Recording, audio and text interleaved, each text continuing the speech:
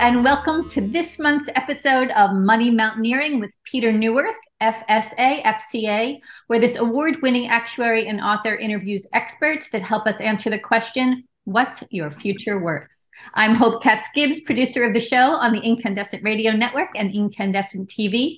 Excited to introduce you to Pete's guest, Mary Jo Lafaye. She is a licensed home equity retirement income specialist with Mutual of Omaha, and she has been a reverse mortgage specialist for the last 20 years. Today's topic, the practicalities of getting a reverse mortgage. Before I hand the show over to Pete, let me tell you a little bit about Mary Jo, who has spent years in the reverse mortgage field, including 7 years at Security One Lending and 5 years with Wells Fargo Home Mortgage. She has earned numerous awards, including Wells Fargo Leaders Club member with the highest customer service scores, and she was chosen to train private bankers and wealth management advisors on the most effective ways to employ this repayment deferred line of credit as a retirement planning and cash flow management tool. She is well known and trusted by retirees and she enjoys educating and working with mature homeowners, their families, and their trusted advisors. So we are going to learn a ton from Mary Jo and Pete today. Take it away, Pete. Well, thanks a lot, Hope. And thank you, Mary Jo, for joining me. I mean, this is really a thrill for me. And we've known each other quite a while, back when you were working behind the scenes with Barry Sachs, and Barry and I were developing some research around the use of reverse mortgage for addressing sequence of return risks and retirement planning in general. But since that time, it seems that you've gotten a new role at a new company. And now I understand you're at Mutual of Omaha. So can you tell us a little bit about what you're doing for Mutual of Omaha? Sure. Thank you. Thank you, Hope, for the kind introduction. That was great. And thank you, Pete, for having me on your podcast. It's an honor to be one of your guests. And yeah, so I started my career almost 20 years ago at Wells Fargo. I was there for 5 years. And then I left to go to a small boutique lender that was Synergy One Lending. And Synergy One was actually bought by Mutual of Omaha several years ago. So now I'm with a great company, Mutual of Omaha, and they're giving us tons of support and really kind of opening up the field to a wider range of people that are looking for ways to tap their home equity and fund a more comfortable retirement. And so I spend my days talking to financial advisors and estate planning and family law attorneys, CPAs, real estate agents helping their clients downsize, caregiving agencies, and anyone who wants to find out more about how to use home equity for retirement needs. Well, that's great. And Mutual of Omaha is a terrific company. So I'm personally very thrilled to see a major insurance company get into the business, because I for a long time I've thought reverse mortgages make a world of sense in many circumstances. But as I think my work and Barry's work is very, very theoretical. We were mathematicians and physicists and tax people, and we don't really deal with the practicalities so much. These things make sense on paper, but you actually make them happen in the real world. Can you talk a little bit about what that really means, and how do you actually get a reverse mortgage? Yeah. Well, when I started at Wells Fargo, I really did not have a lot of experience. I've never originated conventional loans. So it was a learning process, and I was lucky in that through a mutual business acquaintance, Barry Sachs and I were introduced probably in about 2005 or 6. So it was just a few years into my career. And that was really a game changer for me, because, Barry's work and his tireless research and working with you and your expertise has really given me a whole new perspective on retirement planning and all the mathematics that are behind it, and how important it is to be able to manage cash flow throughout your retirement and make sure you don't run out of money. I mean, that's really the end game, is making sure that everyone has enough to cover their housing needs and to have a comfortable place to live and to be able to provide their care needs and just basic living and have the lifestyle that they are hoping to achieve throughout their retirement. So, being exposed to your research and Barry's research and having the honor really to be a part of that has been very, very enlightening and enriching for me and for my clients. And it's helped me understand how to relate to financial advisors and legal attorney professionals and legal professionals and what their clients' needs are and really how they approach that. So I learned a lot, and I've been able to share that with my referral partners and with their clients. But again, how do you actually get one? I mean, is it as simple as just calling up Mary Jo or your local bank and saying, "Hey, I want a reverse mortgage," and they say, "Yeah, well, just fill out this mortgage application and you're done"? Or is it that simple? Or is it? Yeah, I certainly wish it were that simple, and that's what a lot of people think when they call me, that this is going to be a couple day process, and it's actually there's a full underwriting behind it, just like with conventional lending. It's actually in some ways a little bit more rigorous because these loans, primarily about 95% of the loans we do are HUD insured. So they're just a regular FHA loan with deferred repayment. So basically they've taken an FHA loan, which is very consumer friendly and somewhat intensive as far as qualifying compared to a conventional loan. And they've made it customized for seniors. So there's no repayment required. There are minimal income and credit requirements, but we do still have to show that the borrower has the willingness and the capacity to pay their property charges. So that's the main agreement that the borrower is signing up for when they obtain a reverse mortgage, whether it be an FHA insured home equity conversion mortgage, or if it's the proprietary Home Safe or one of the proprietary jumbo reverse mortgages, they have to show that willingness and capacity. And capacity is shown by income. So they either need to show they have enough ongoing income to pay their property taxes, homeowners insurance, homeowners association dues, if there is an HOA involved, and maintenance and utilities on the property. And if they don't have enough ongoing income, then the loan proceeds can cover that for them. But we have to show that there are enough loan proceeds to do that for their life expectancy. And so, we look at willingness and capacity, and we pull a credit report to see if they tend to make their payments on time and so forth. And there are very few people that get turned down when they are applying for a reverse mortgage, but there is that process to make sure that they're going to be able to stay in their home and those property charges will be paid for their life expectancy, either by their income or their loan proceeds. So we want to set them up for success. That is a requirement that they live in the house and pay their property charges. So the lenders are required by HUD to make sure that that's going to be a success for everyone. Well, it does sound pretty easy, and it sounds almost too good to be true. I mean, is it really true that when you say willingness, does that mean person says, "I promise to do it and I intend to"? I mean, it sounds almost like those liar loans that got so many people in trouble so many years ago. I mean, that's a good start if they say, "Yes, I'm willing to do it." So we start there, and then we look at their history of paying things. So if they have a lot of late payments on property taxes, HOA dues, homeowners insurance, then we know that maybe they're not as willing as they're saying. So we dig a little deeper, and if they just don't tend to have that history of paying things on time, then we can set up what's called a LISA. That's a life expectancy set aside. So we'll take a small portion of their loan proceeds that they qualify for, and we set those aside for enough to pay those charges for their life expectancy. And that, again, sets them up for success as a borrower.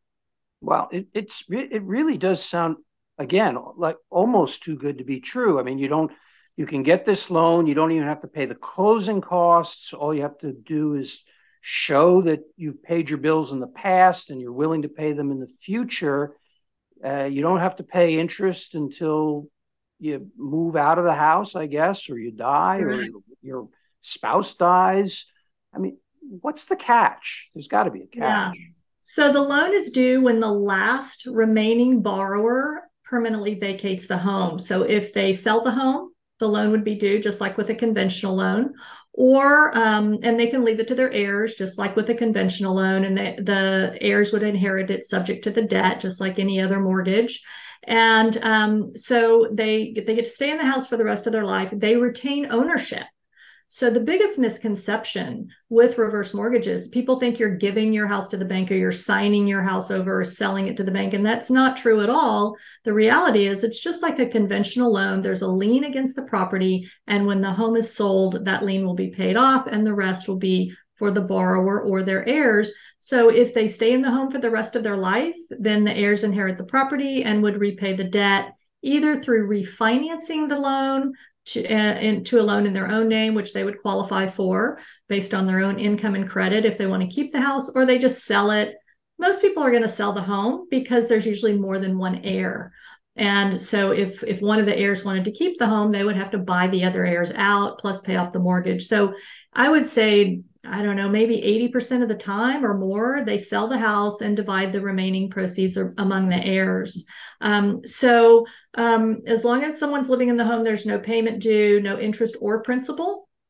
And then when the loan's due, they pay back the money they borrowed plus all the interest that accrued over the life of the loan. And then, of course, typically the home has appreciated during that time. So if you have $1 million home value appreciating and $500,000 debt accruing interest, typically the home value is going to appreciate faster because it's so much larger. But there's no guarantee of that. That depends on the economy and the real estate market and the city you're in and so forth. But all the remaining equity goes to the heirs and the borrower's estate. So that's important to know. Well, that sounds like a really important myth to bust, that you take out a reverse mortgage and the bank's going to take the house and you don't leave it. But I think I heard you say that only one person has to be living in the house. That if there's a couple that gets a reverse mortgage and one of them has to go into nursing home care or something, because these days people don't age at the same rate. And what happens in a case where one of the spouses is too sick to live there, continue to live in the house? So as long as one of the borrowers or the non-borrowing spouse, eligible non-borrowing spouse, is residing in the home and paying their property tax and homeowners insurance and abiding by all the loan terms, then the loan's never due. And that's open-ended. So it doesn't matter if they live to 100 or 110. It's literally open-ended. And even if they did end up owing more than the house was worth, they're not liable for any more than 95% of the home value. So that's where the HUD insurance kicks in. These are fully non-recourse loans, which means there's actually no liability on the borrower's part or their estate to repay the loan. Only the home value is liable for the debt.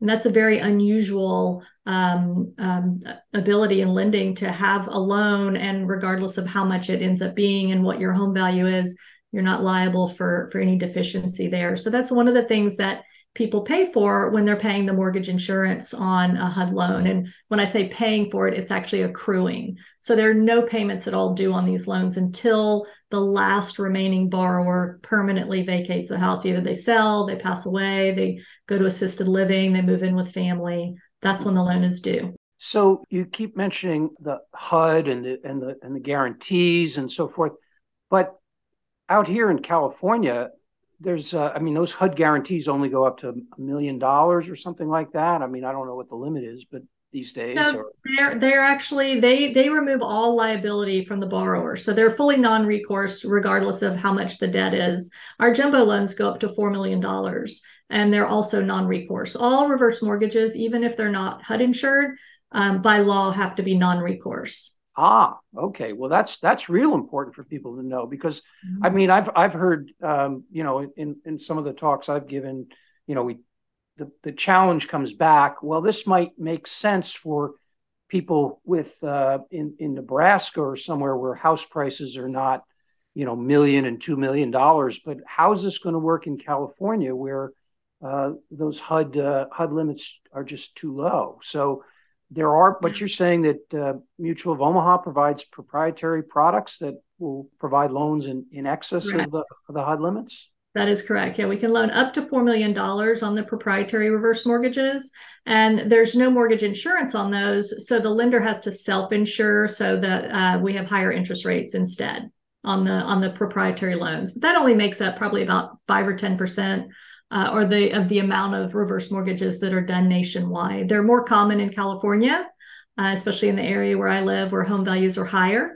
But in general, most of the reverse mortgages in the country are the HECM, home equity conversion mortgage, and that's the FHA insured loan. Well, and I can imagine that the current economic environment has probably been posing some challenges, or maybe you're going to tell me that too is easily overcome, like everything else that I've thrown at you so far. Yeah. What about? I mean, I imagine inflation is helpful because it will raise the level of the price of the house, and therefore you're not going to necessarily go underwater on it. But what about interest rates and interest rate rises? I mean, how does that play into what you're doing? Yeah, so interest rates are kind of returning to historical norms now. We're not, I call our recent interest rates over the last few years Disneyland interest rates or Disney World interest rates, because they were kind of fantasy interest rates, and they were great for anyone buying a house. But now we're returning back to kind of historical norms. And so you do get to borrow a little bit less money when rates are higher, but you also get a much higher rate of credit line growth rate when you have higher interest rates. So right now, the FHA reverse mortgages have a credit line growth rate of around 7%. So that means if you start out with a $400,000 credit line, at the end of the year, now you have $428,000 that you can borrow. So over time, for anybody looking to set this up to manage a sequence of returns risk, so that you have an alternate source from which to draw funds to pay for retirement needs, when the market is down, when the securities portfolio might be losing value. If you're looking for an alternate source, maybe you have cash reserves, maybe you have some life insurance. Everybody pretty much owns a house, or a lot of people are already homeowners. So it's something you don't have to buy or set aside. It's an asset that you already have. And regardless of how much of that asset you spend over your retirement years, you still get to enjoy the entire house. And I love it. Barry Sachs always talks about, even if you spend half of your house, you still get to live in the whole thing.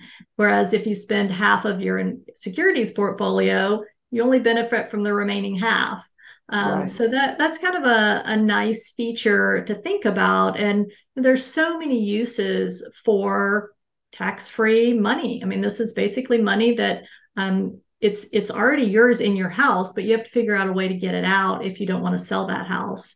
And you can use it for, funding healthcare, sequence of returns, silver divorce. We have a growing population of older people getting divorced in the United States. I know, we've been doing some research on that with you and Barry, and the only demographic in the United States with a rising divorce rate is people over 50. And 1 in 10 people today who are getting divorced are 65 or over. And those people they're splitting their assets at a time when they're most financially vulnerable. They're either in retirement or nearing retirement.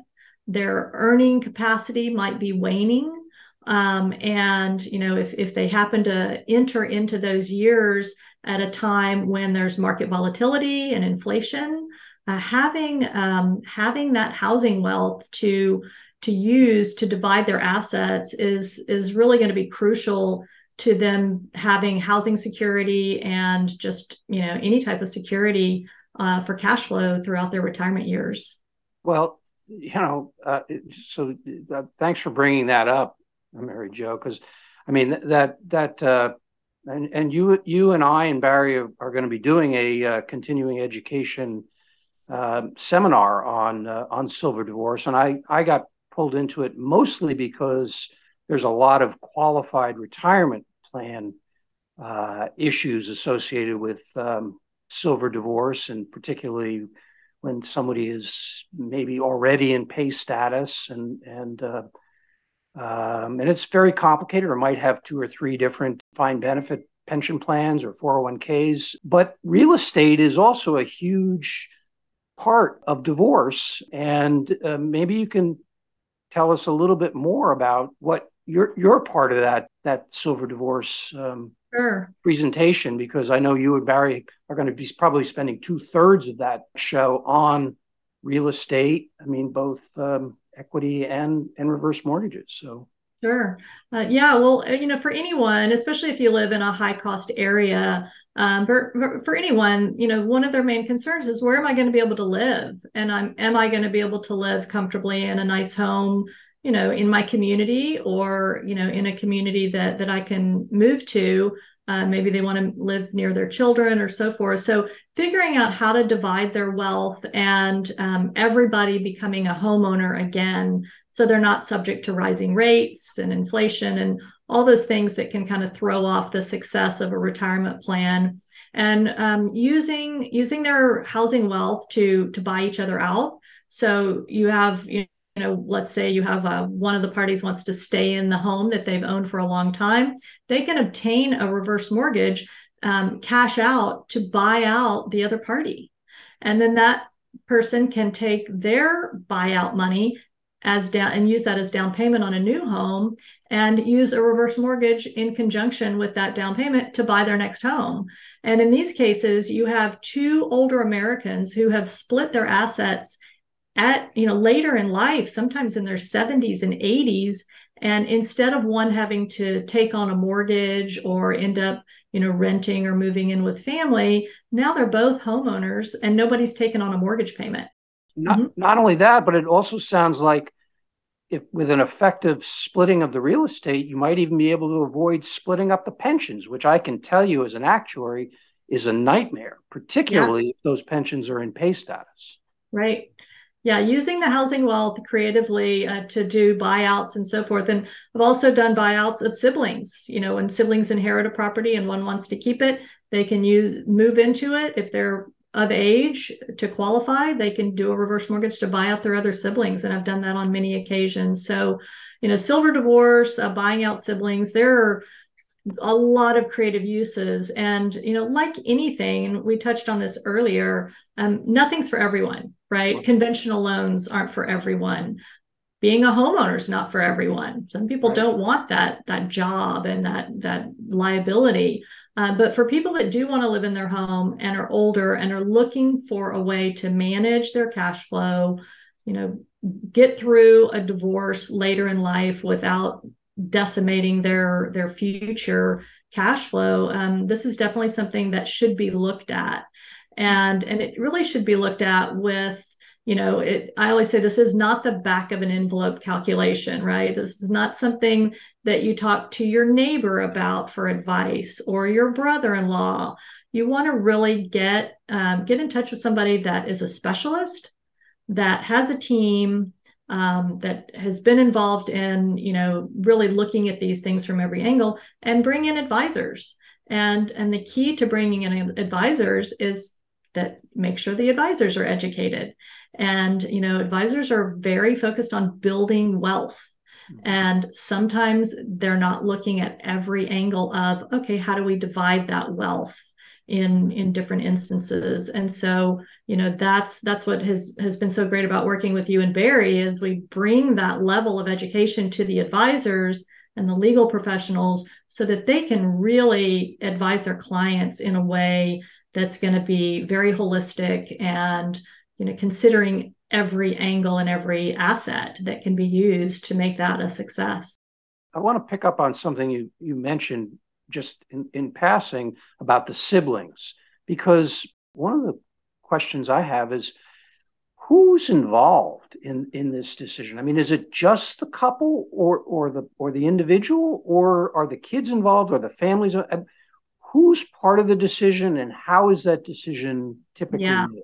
That's a great question. And it's a really important part of my job, is to bring in as many people early in the process as possible, helpful people, people that can take the time, do the work, understand the different possibilities and the different tools that are going to really help, whether it's their parents or their client or their brother. A lot of times, they'll bring in, they might have 5 children and maybe 2 of them are kind of numbers focused and really will take the time to do the reading and to attend a Zoom meeting and meet, and ask the questions and really look at the numbers. But these are things that, this should be put on a spreadsheet. Again, it's not to be calculated off the top of your head or on the back of an envelope. It's really something that needs to be looked at to make sure you've considered every column that goes on that spreadsheet to make that decision. So, I usually try to involve a financial advisor if they have one. If not, maybe their CPA, if they have a tax attorney, if they're in bankruptcy, their bankruptcy attorney, and if they have any, children that tend to be maybe in finance or real estate that can help them understand the numbers. And I try to get everyone together, either at a in-person meetings or a Zoom meeting, so everyone can have their questions answered at the same time. And there's not a he said, she said, kind of misunderstanding that can get out of control. And usually when we get everyone together and get them all collaborating, there's a good outcome.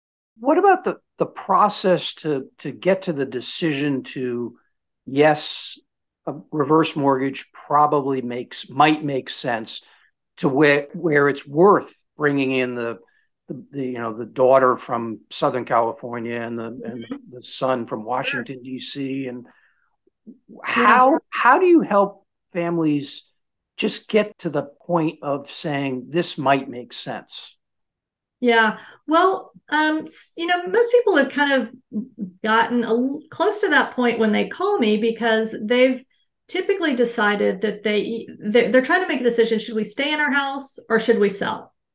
And I can actually help them figure out, what are the pros and cons of both, right? Because maybe we can help them stay in their house and pay off a big mortgage that they can no longer afford as they're going into retirement. But then, is that enough? Is paying off the mortgage and getting rid of their principal and interest payment enough? Or do they need to sell that house, get rid of the mortgage, and then maybe buy another house for half as much and use a reverse mortgage to buy that, which may allow them to, get into a newer one-level home with no mortgage payment and put some more money into their securities portfolio or whatever type of other investment planning they want to do for their retirement. So, I'm not a financial advisor or a legal advisor, but I can kind of help people brainstorm things that they might enjoy during their retirement, some of the possibilities, the pros and cons of each, and then the questions to take to their advisor, just so that they feel a little bit clearer on what their questions are and what their possibilities are. Most people have no idea that you can use a reverse mortgage to pay off a conventional loan, or that you can use it to buy another house. So in other words, what I'm hearing you say is, if are getting to an age, and I guess it's now 55, it's not even 62, it used to be 62, and you're saying, boy, there's something I should be I really need to do something about our house. Either we have to sell it, or we have to refinance, or, oh my God, we're going to have to move, or we're getting old, or it's got 2 floors and we can only live on one, or something. But if somebody's getting to the point of wanting to do something with the house, they ought to call you to see, well, there might be a reverse mortgage as a possible technique to solve whatever problem they've got. Right. Yeah. And whether it's reverse mortgages or downsizing or whatever, I think it's good for people to start looking at that ahead of time, right? Maybe look at it if you're going to do it five years down the road. And whether it's urgent and you can't afford to make your mortgage payment, or you're just thinking, what are my options to create the retirement of my dreams? Right. Start looking at it as early as possible. I have a lot of my clients are 75 or 80, and I'll get their kids on a call, and their kids are 60, and they start thinking, hey, when we hang up, I'm going to call you about my plan and what do I want to do in 5 years or 10 years, so I can start getting all my ducks in a row. And that's a great great, position to be in to really have some lead time. And I'll advise them, maybe you don't want to add any more debt to your house right now. Right. Maybe maybe don't remodel the kitchen until you're really ready to sell, and and don't add another 500,000 to send your 2 kids to private college, thinking that you're going to be able to pay that off, because maybe really you're not. So just kind of walking them through what are their possibilities now or later, I think can give people a lot of clarity and a sense of peace. Unfortunately, we're almost out of time, but I just wanted to ask you one last question, which is, I'm kind of boggled from a theoretical standpoint why there aren't many, many, many more reverse mortgages, and yet it's been a very slow to grow business. Do you think that there are psychological things that are getting in the way? And if so, do you have any last minute kind of advice for the listeners as to how to overcome those psychological barriers? Yeah, I see 2 things, actually. I see a lot of misinformation. Again, what we talked about earlier, people think you're selling your house to the bank or signing it over to the bank, and then your kids are going to get nothing, which is just not the way it works. It's much more similar to a HELOC, a home equity line of credit. You're just getting a credit line against your house that you can draw on to fund your retirement, and then you're still going to get all the future appreciation, and you can still leave your house to your kids. So it's not as mysterious as people think it is. It's a more simplistic.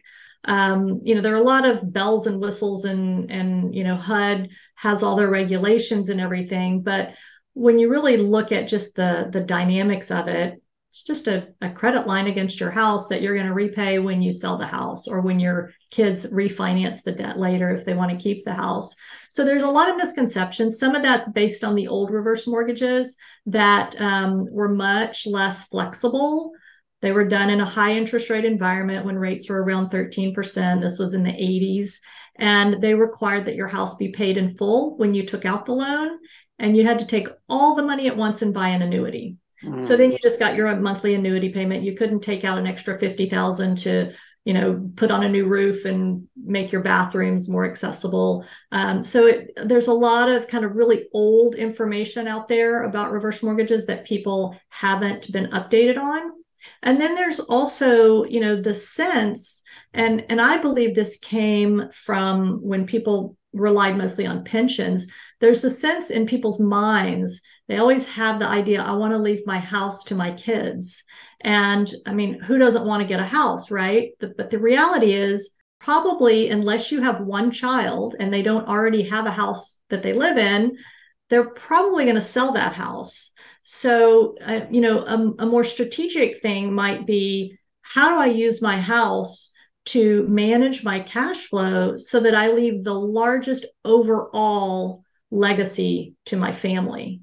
And unless you have, let's say, a disabled child that is going to live in that particular house forever, it really needs to be a little an adjusted perception, because it used to be, 25 years ago maybe, that the majority of companies offered pensions, and that's what people retired with. They retired with a pension and a house, and their house was usually paid off. And now, 25% of companies are offering pensions instead of 75%. So now people have a 401k. So suddenly we've got all these lay people who aren't investment professionals and financial gurus, but they're in charge of managing market volatility when, not so much when they're young, because they're accumulating wealth, but when they start decumulating the wealth, suddenly, if they don't know not to pull out from their investment portfolio in a down year when they're losing value, they're going to be in big trouble 10, 20 years, 12 years down the road. So it's on us, you as an actuary, Barry, doing the mathematical modeling, and the financial advisors, to help people understand that, do you want to leave the house to the kids? I mean, are your kids all going to move into that house? Or are they going to sell it and liquidate it? So in that case, you want to leave the biggest pot of overall wealth to your heirs. And that might, to facilitate that, you might need to tap your equity to live on while your investments are losing value. Like this year, for instance, would be a great year. I think it's beautifully well said. And what you basically said, and I think this is a great way to end this, is that the world has changed. And so it probably makes sense to leave the 401k and spend the house as opposed to spend the 401k and leave the house.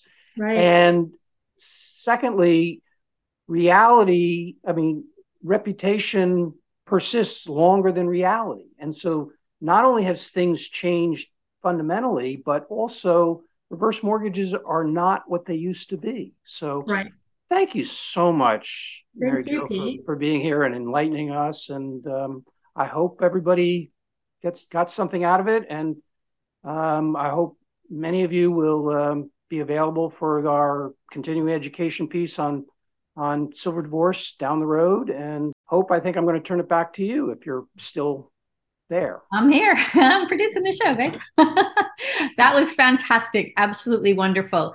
I think we need to actually leave our viewers with Mary Jo telling us how can CFPs and lawyers and other professionals get in touch with you about that continuing education course around silver divorce.